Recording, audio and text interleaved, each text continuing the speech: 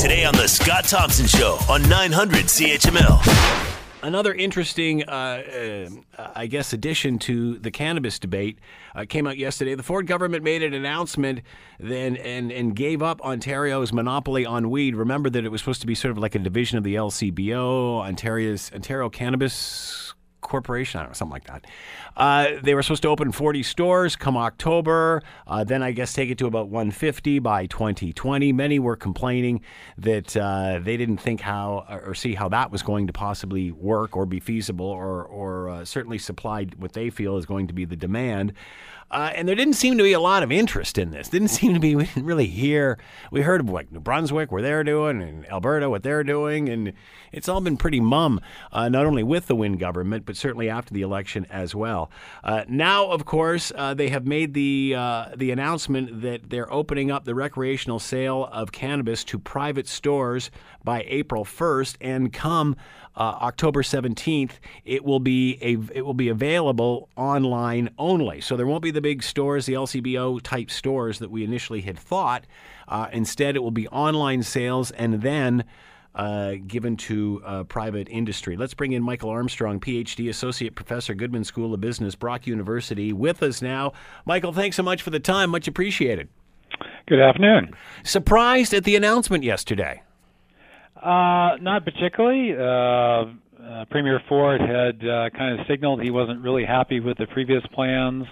There had been rumors a couple weeks ago that there would be a move to private sector. And probably most importantly, the previous public sector monopoly approach, although had some advantages in concept, had been left in a mess by the previous Liberal government. It didn't seem that under the other situation from the past government, it didn't seem as if we were going to be ready by October 17th. There didn't seem to be any discussion with either of these governments on this moving forward. Did there? I mean, do you think we were up to speed on this? No, not at all. Way back in April, the Ontario Cannabis Retail Corporation had announced its first 4 store locations. There's a little bit of political kerfuffle about the Toronto one, and then everything went quiet after that. There were no other store locations announced. Renovations in those 4 locations didn't even begin until early July, and there's still been no announcements about contracts with any cannabis growers to have product. It almost makes me wonder whether perhaps the previous Liberals had ordered the Cannabis Corporation just to freeze everything until after the election, maybe to avoid scaring any other voters off, which obviously didn't help them. So what is going to happen to those stores that have already been started? I guess those are scrapped now, correct? It sounds like they're going to be scrapped. I mean, the announcement yesterday was sort of at the high-level concept. It didn't get much into detail. In one sense, it would have been nice to have just gone ahead. You've got the 4 stores underway, go ahead. But given that they didn't really want to be in that business in the first place, it's probably cleaner and simpler just to scrap those 4. Plus, as I said, they don't actually have any supply contracts signed, so it's not entirely clear they'll have product to sell. So I think that's going to be one of the first priorities for the Ontario Cannabis Retail Corporation, OCROC, if we start calling it that.